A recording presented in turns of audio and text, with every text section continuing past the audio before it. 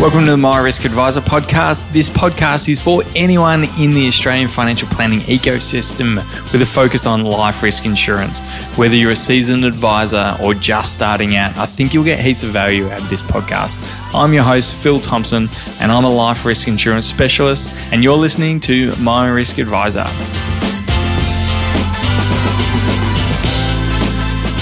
Hey there, welcome to the My Risk Advisor podcast. Today with me, I've got a great guest. I've got Alex Luck and Scott Taylor, who are from Everest Wealth.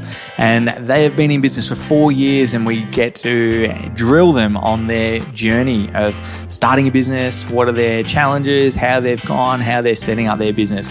And they're doing things a little bit different. So I think you'll get heaps of value out of this episode. And if there's anyone in your network who you think will get value out of it, please flick them an email, flick them a message, say, been thinking of you, love you long time, have a listen to this episode. I think you'll get value out of it. Awesome. Enjoy the episode.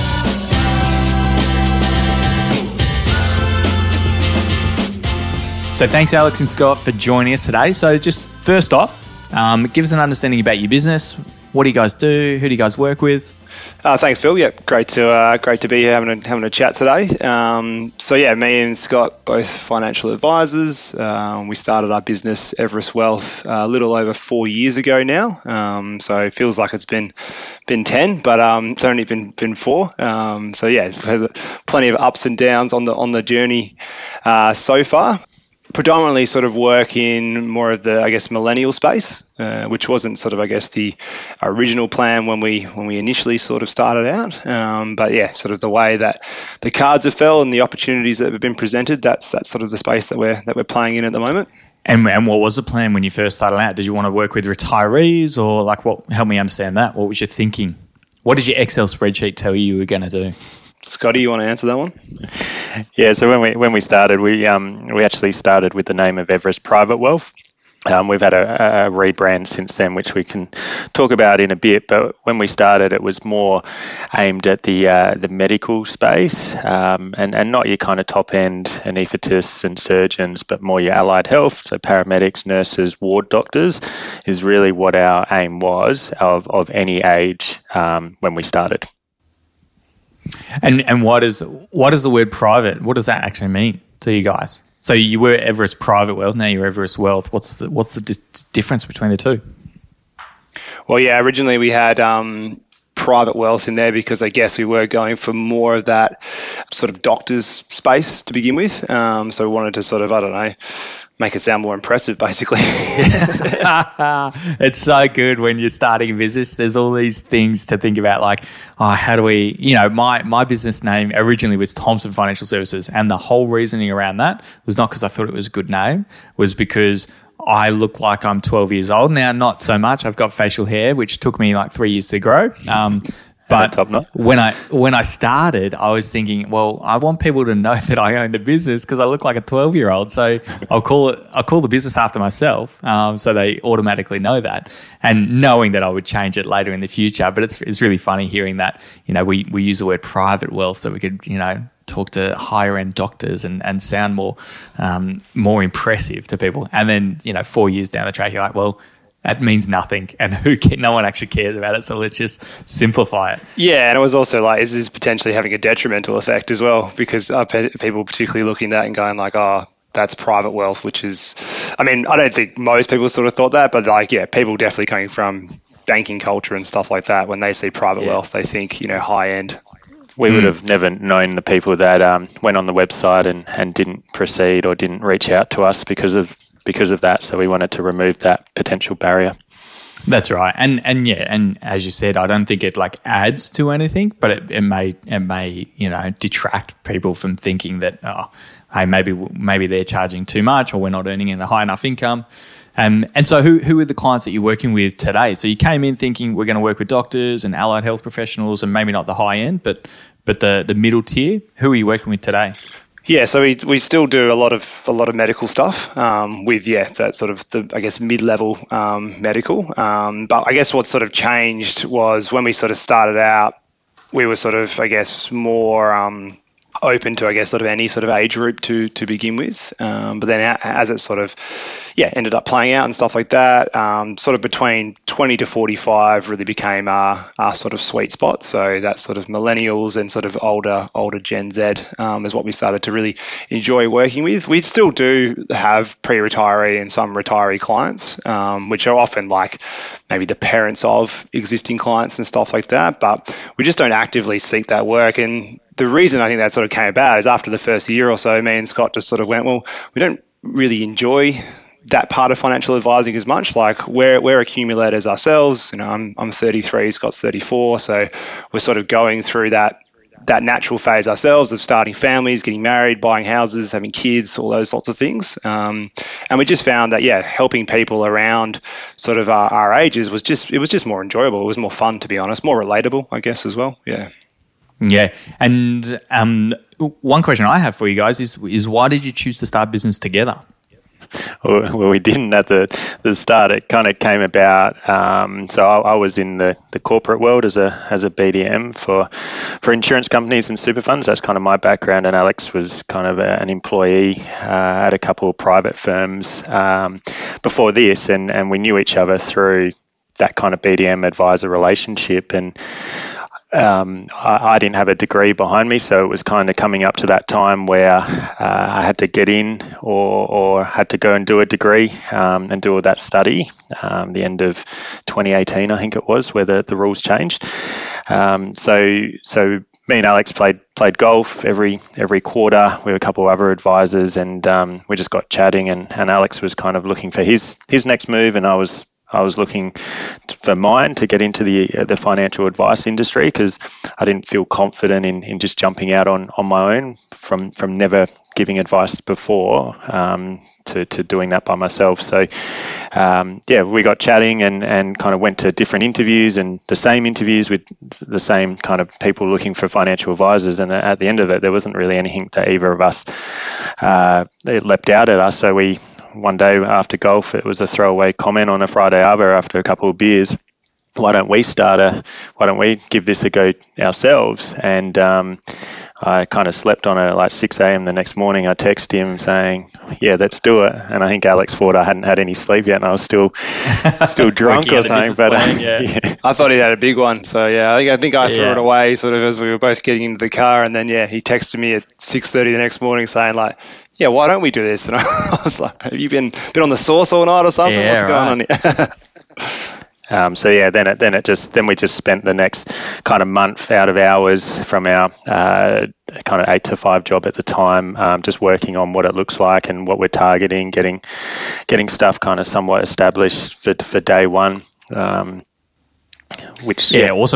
Yeah, so I mean, Alex, it kind of makes sense being an employed advisor and going out on your own business. But for yourself, Scott, going from a BDM role, jumping the fence, and going to the dark side as advisors. So, what was the driver around that? Because as a BDM and working in corporate, you can kind of build yourself a decent salary and keep going up the corporate ladder. So, why did you want to move across to advice?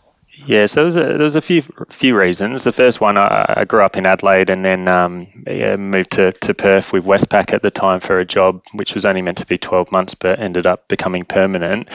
And before that, when I finished high school, lived in London for a year, and the big city didn't really do it for me. Whilst I liked visiting Melbourne and Sydney, it wasn't really something I wanted to pursue longer term and kind of set myself up there. And kind of as you climb the ladder, you very much reach the top in Perth and Adelaide at the state manager level in pretty much all companies, which then very much has a ceiling on your wage, a very good ceiling, but it does have a ceiling. And I just looked at colleagues at the time who were kind of 10, 20 years older than me and built very good lives and very happy, but I couldn't see myself doing that role and selling a product per se for the next 20, 30 years of my life. So it kind of, I'd been thinking about it for a while, and it was a good thing with the changes in legislation. It kind of forced me out. Otherwise, I probably would have hung around for a year or two and put a bit more wealth behind me.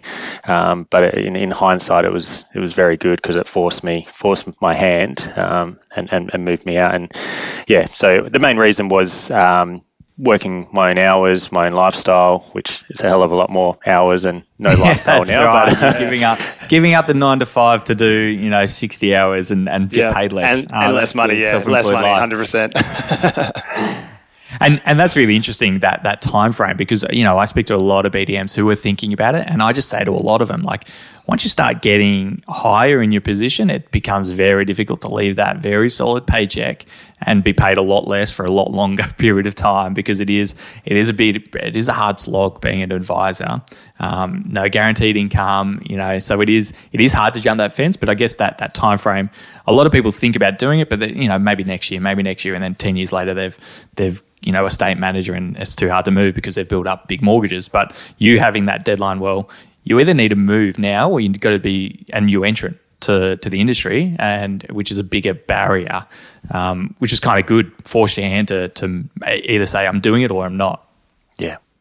So it was good in that turn. But at the same time, I was single. I had a mortgage, but it was very much I was ahead on that and made sure me and Alex put a bit of money behind us so that neither of us had any financial stress if there was no money coming through the door for the first 6 to 9 months. We made sure we took out kind of 20 grand credit cards, not that we were going to use them, but just as an emergency buffer on top of the cash and stuff we had as well, knowing that we probably couldn't get a credit card, as an example, if we weren't earning income after starting a business and stuff like that. Yeah, cool. And I like your business at the moment being 4 years in. So how has it been in terms of, like, what are the difficulties that you guys have faced? Like, what did your Excel spreadsheet tell you're going to do, and what was reality? And was there a big difference? Did you outperform your Excel spreadsheet or underperform it? Help me understand those kind of first few years. Yeah, so I think largely we've outperformed all of our expectations so far.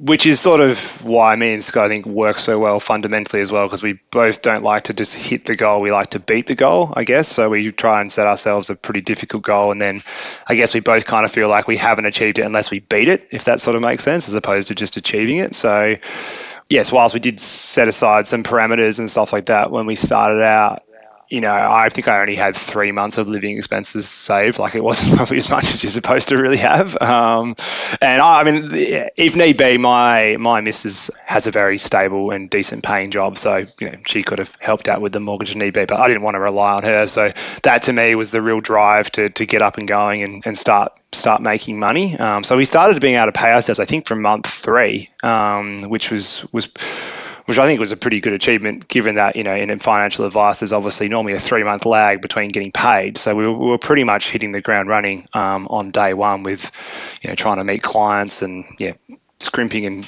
around to try and get some money in the door sort of thing.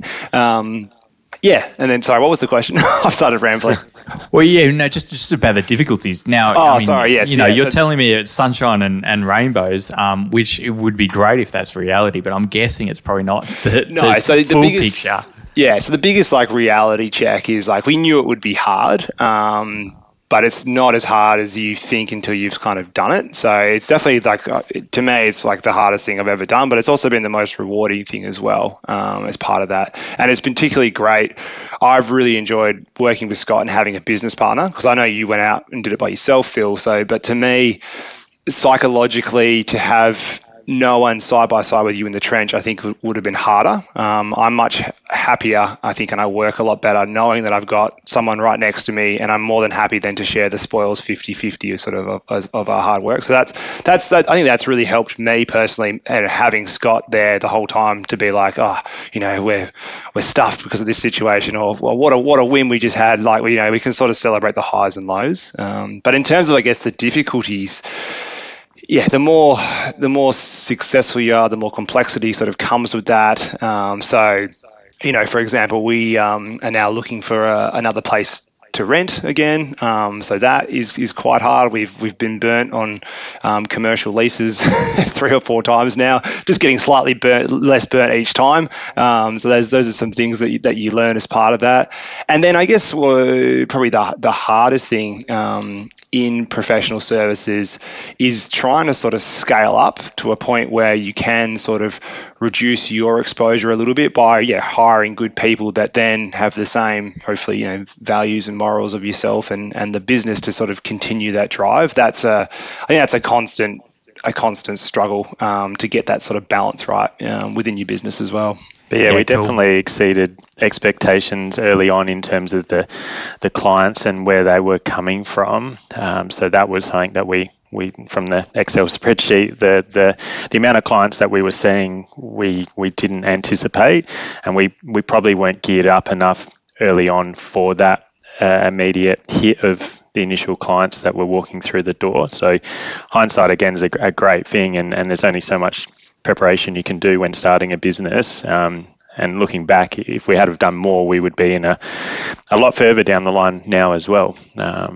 And what were the learning curves for you, Scott? Not because had you ever worked in an advice firm prior to? No, never. No, you're fresh. No. Never in an advice firm. Only corporate with big resources and big red tape.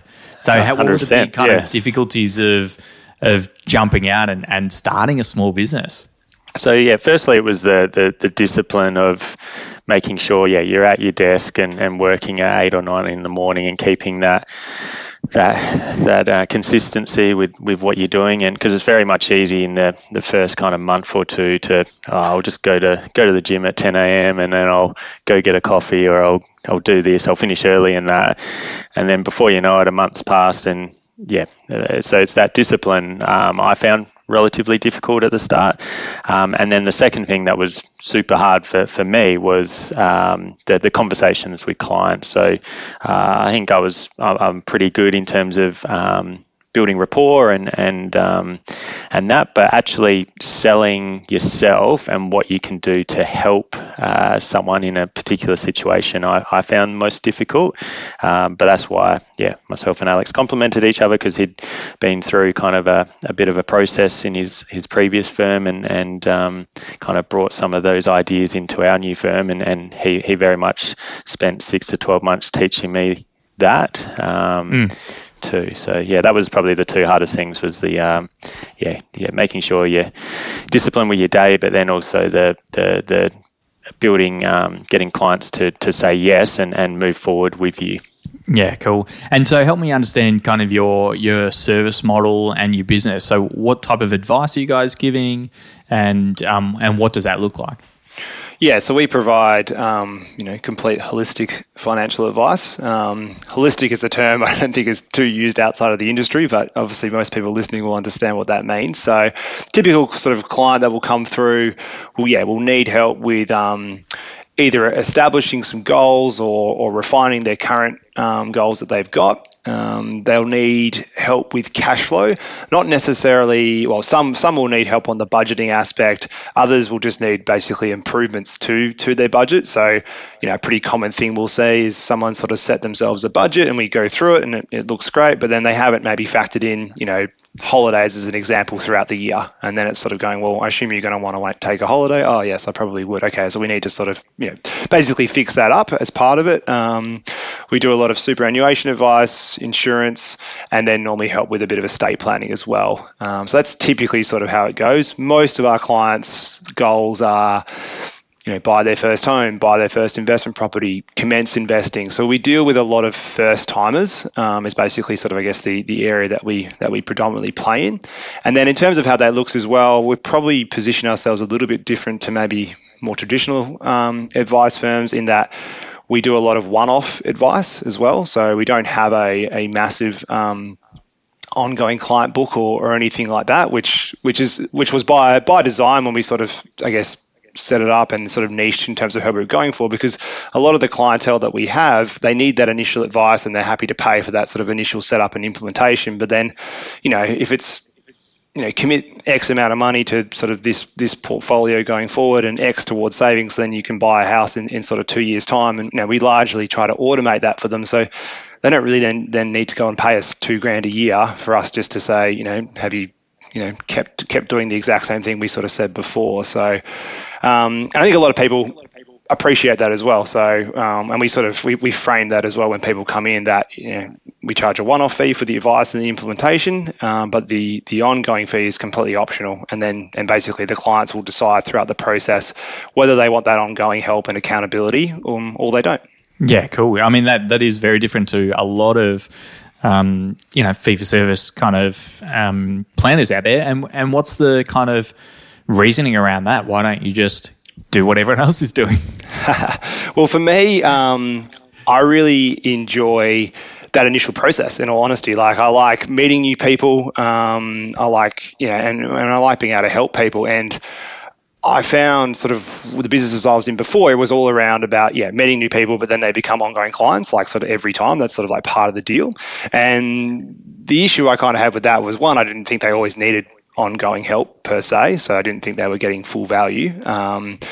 But two, then I guess you just then kind of basically your book gets to 200 people, 250 people maybe, or client groups as an advisor, and then that's just who you work with forever, sort of ongoing. To me, I just don't think that's particularly fun as well as part of it. Like, I like the initial process. I like being able to help as many people as we can, and if you bog yourself down in ongoing with every single one of them, you're gonna fill up pretty quick. And so I guess in terms of that methodology, was that thinking around, hey, we just want to keep meeting new people because that's fun and enjoyable and that's what we want to do? Or is it also we don't want to set ourselves up to be put in a box, because as things change, we want to move our business and be able to go, like, if we want to build an ongoing business, we can approach the top 100 clients that we've worked in with the past and say, hey, we can provide this ongoing service and it'll be real value to you. Yeah, absolutely. So definitely the latter. Like, because we don't have a huge ongoing book, we've been able to change tact a couple of times throughout or sort of pivot our strategy, probably 4 or 5 times over the last 4 years as a result, because we don't then have that legacy, right? So it's really useful from that perspective.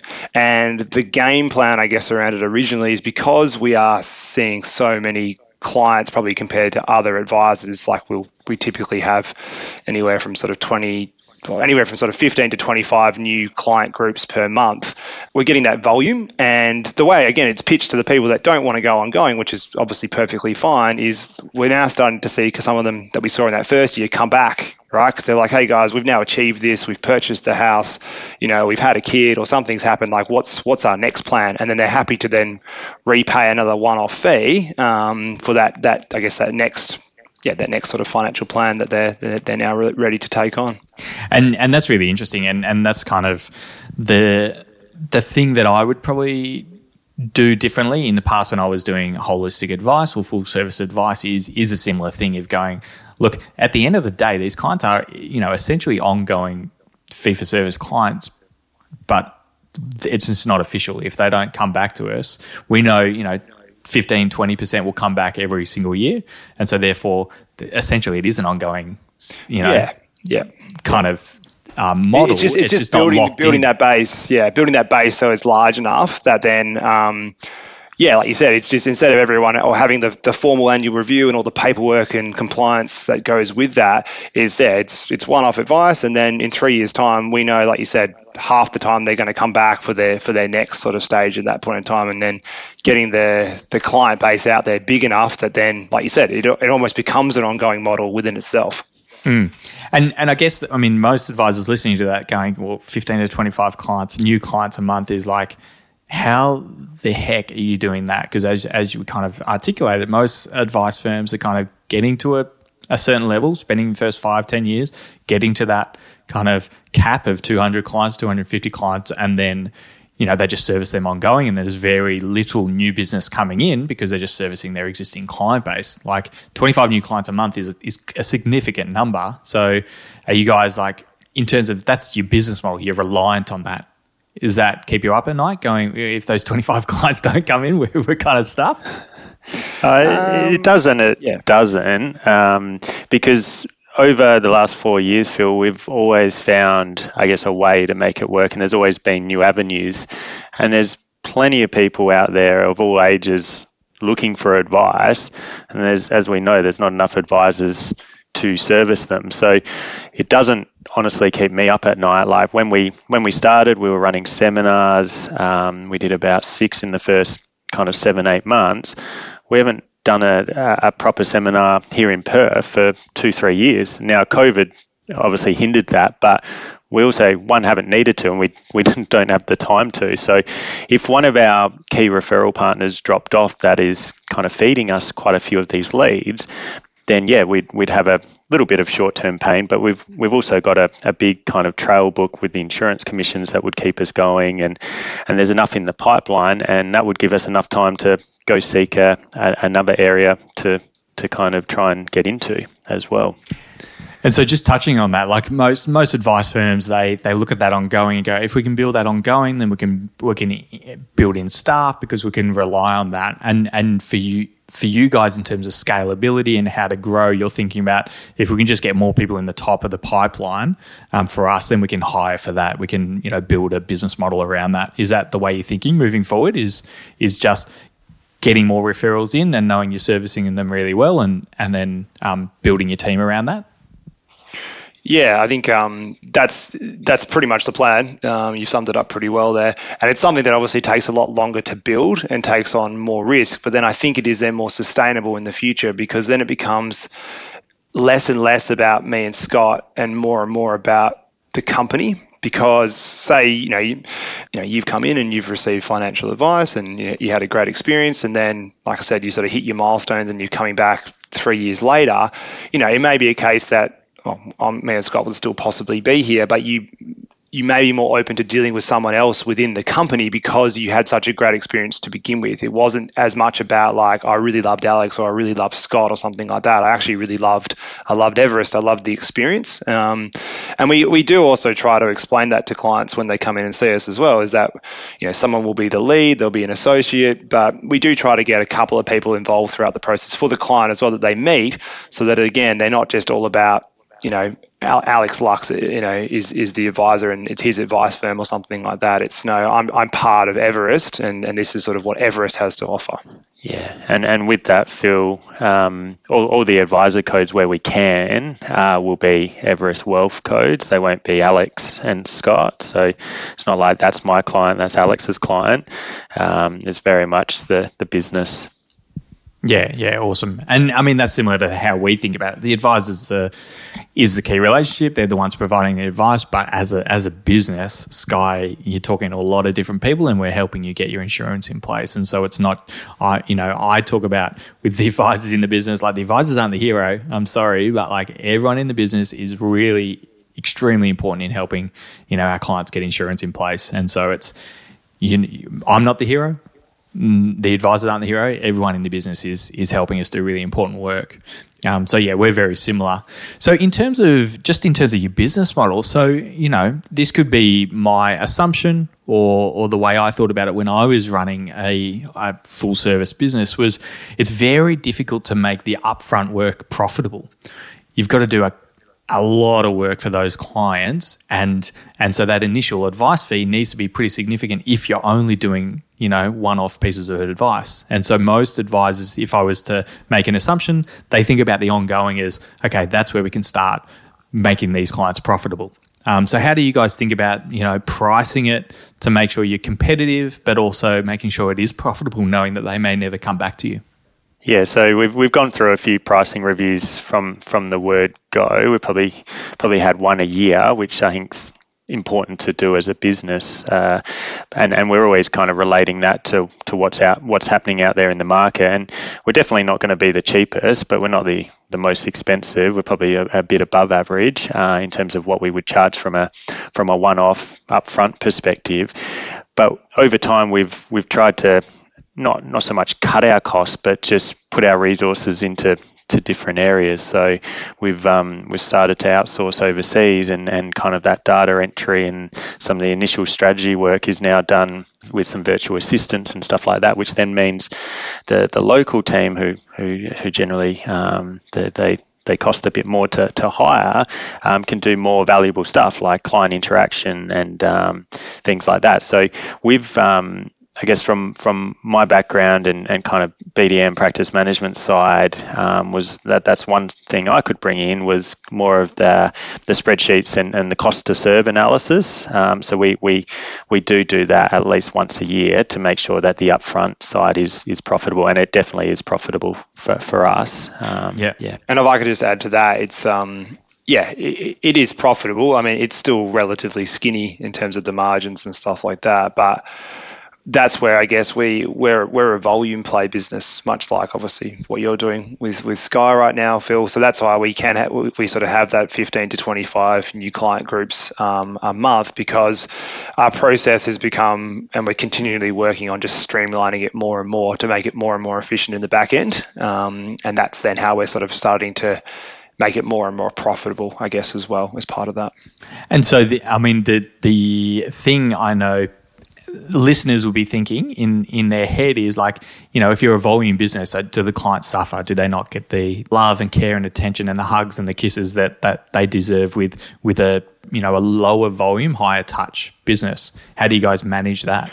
So the way I manage that, or think about that all the time, because that is probably something that keeps me up at night. Well, it's something that I think about a lot, I guess, to make sure that the client experience is still really good, is that when we then go into these meetings, so like you said, the advisor's definitely not the hero or anything like that. They're just part of the, a cog, which is part of the machine, but largely me and Scott are playing that role still at this point in time. So when I go into meetings, I give it my all effectively to make sure that they do have a great experience. And I'm able to do that because the back end is now quite efficient, quite smooth. It's well prepared, so I can go in, fully prepared, and be able to present to the client and make sure they have a great experience as part of that. I guess another thing we do, which again I don't know heaps and heaps of other advisors or anything like that, and this could be completely wrong, but anecdotally from what I've sort of heard is most people's process might be, initial meeting or discovery meeting or whatever they sort of want to call it. Then they might have a strategy meeting, then they've got their final. So they might typically do 2 to 3 meetings throughout the whole process. We average closer to 4 as part of what we do. So we have an initial meeting. We will then, for most clients, do 2 strategy meetings, and then we have a final meeting. And that is obviously a cost of, additional time and cost to the business and stuff like that. But I think then the results we get from a client outcome and mainly a client satisfaction point of view, I think is significantly higher. So therefore, we do have a lot of clients that refer other people because they go, this was a great experience. My hand was really held throughout the whole thing. I understand everything that was presented to me. I felt comfortable. These guys they're not trying to rip me off, and they are providing value. Yeah, and that's really interesting because it, I look at, the whole reason I do this podcast is because I just want to learn from other people and what do I do and compare it, how do I do stuff better? So that's literally my only motivation to do this podcast, and I hope people get value out of it, but it's all about me at the end of the day. And so the way I think about my business is I look at the end of the day, people just want insurance. If they can click their fingers and get insurance at the quality and get the education, then they would do it without me. And so we're a service provider, and so I think about it. How do I educate clients at a way that they can be educated and they can be engaged as much as they want through additional videos, through additional education content that we can give them throughout the process. But at the end of the day, it's a 15-minute phone call and an hour meeting with us. And the rest is collated and collected in the background. So I think my clients would hate having 4 meetings just to get insurance, but it's because we're doing different things, and I understand that. And so it's really about catering for the clients and what do they want through that experience. They want to, be hugged and kissed and cared for when they're doing holistic advice and goals planning.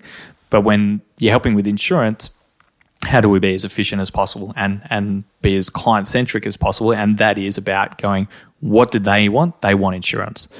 They don't want to care about me. They don't want to care about anything that we do. As much as I think we're super important and relevant, they want insurance. They want the outcome from what we can provide them. But because we do, I guess insurance as well is one of those strategy meetings, 75%, 80% of, say, the first strategy meeting is just on the insurance, because there's so much stuff to explain to clients, take them through, make sure they understand it, make sure they're happy with the needs analysis that you've presented, or make changes to that. So that's why if it's holistic advice, we then need to have another full meeting to really go through all the cash flow and the goal planning and stuff like that. Yeah, that's awesome. And so moving forward, what are you guys thinking about, changing? Are you thinking about adding services to the business like broking, accounting, or are you thinking about removing services from the business? What are you guys thinking about moving forward, pie in the sky? Yeah, so I guess the first thing for the financial planning business is we want to grow the amount of financial advisors that we have, so there's less reliance on Alex and myself, because at the moment we're the only two qualified financial advisors. So we have to be, obviously one of us has to be present in all those meetings. So it means we're very, very busy and have been for 4 years. So what we're looking at doing is bringing up some people. So we've got two people on their professional year.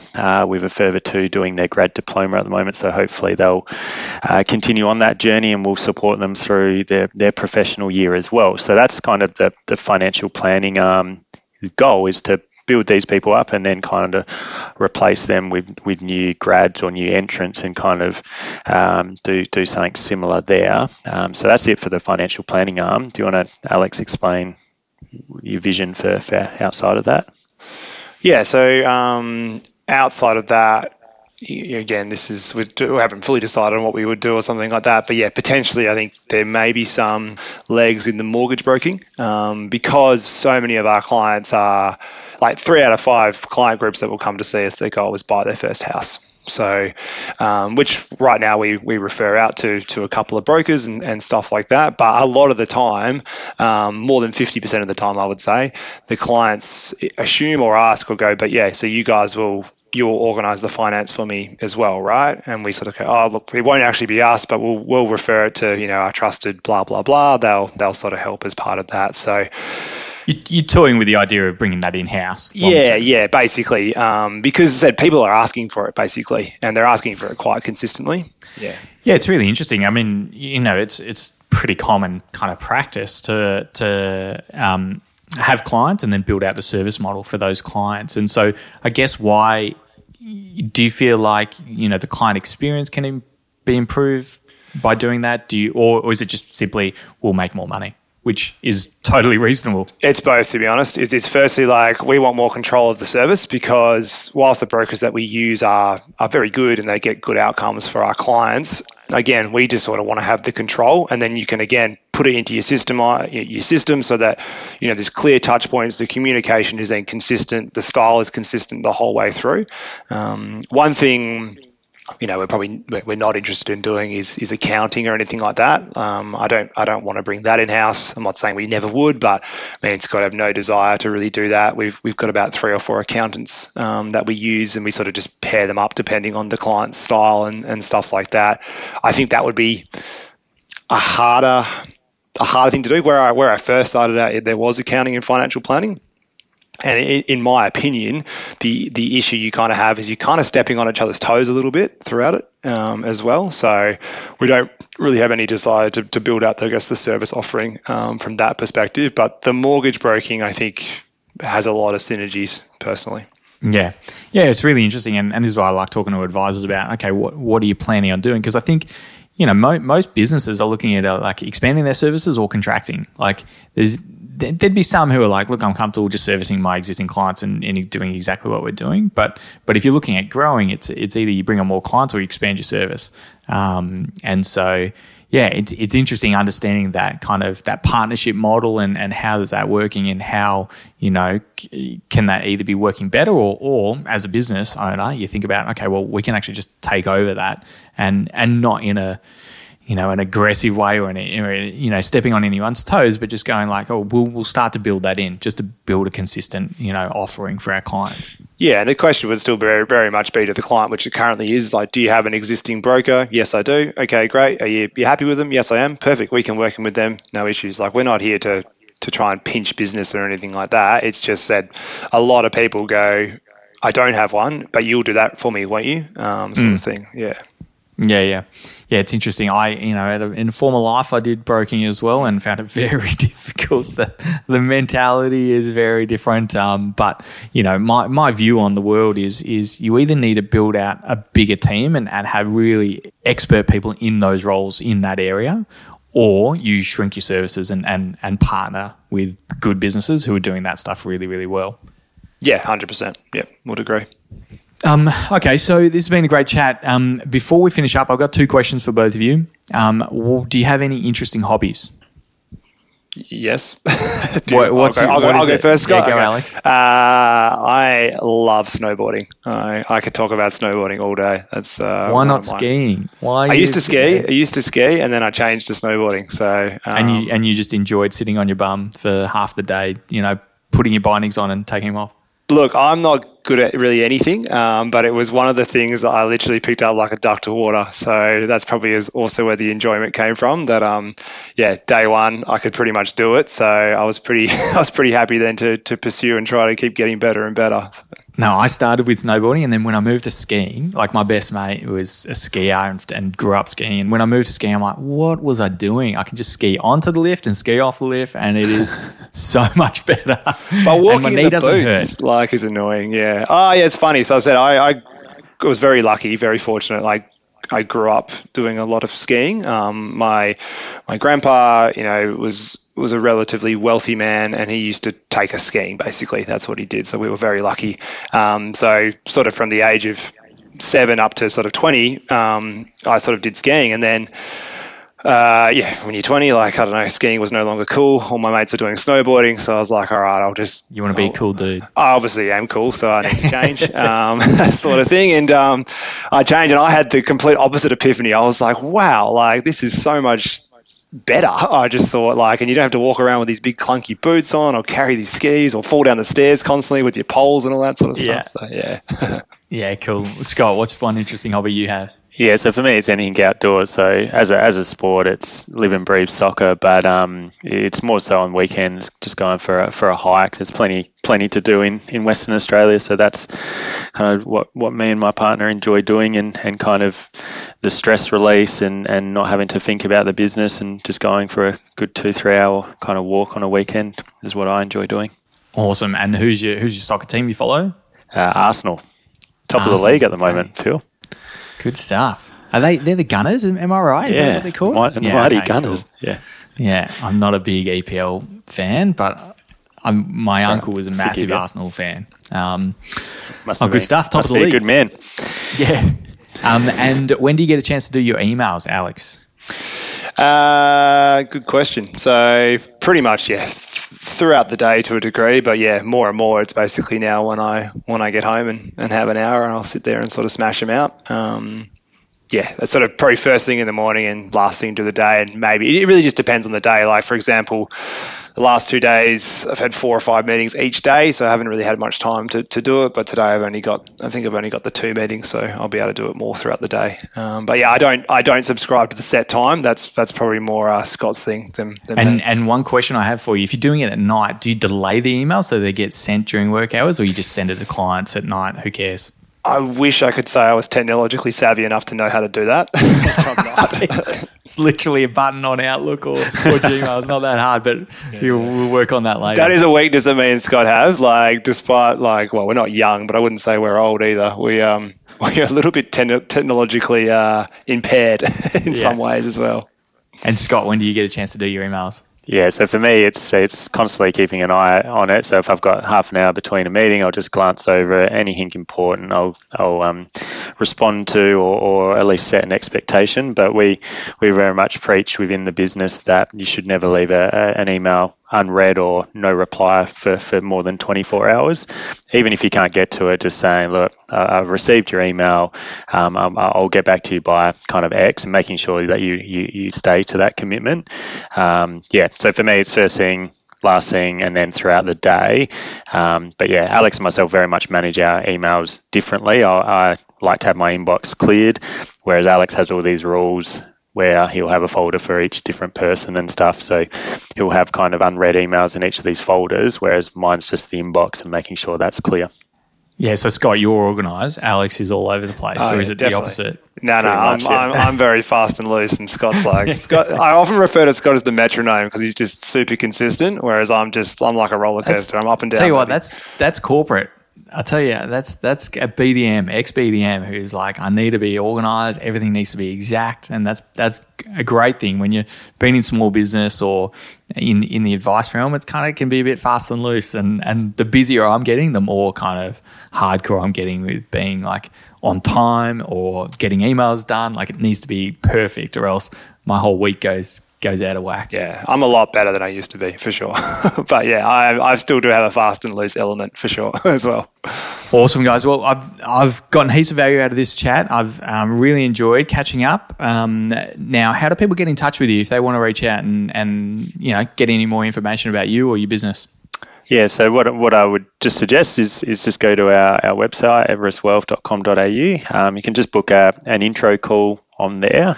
So it just links into mine and Alex's calendar, and just make a note that you're an advisor or someone within the industry just wanting to have a chat. So that's what we use for clients to book in with us.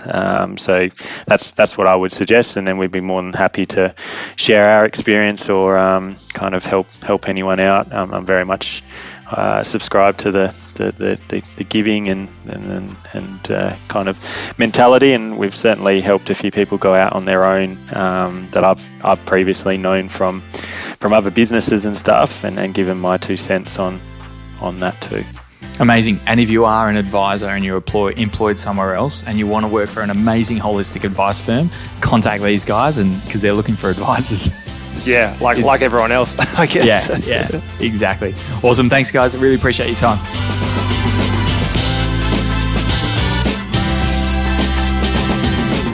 Thanks for joining us today. If you've enjoyed this episode and you think someone else will get value out of it, I'd love it if you could forward it on to them. And as always, we can continue the conversation in the My Risk Advisor Facebook group. All you need to do, open up Facebook and search My Risk Advisor, and I'll see you in there.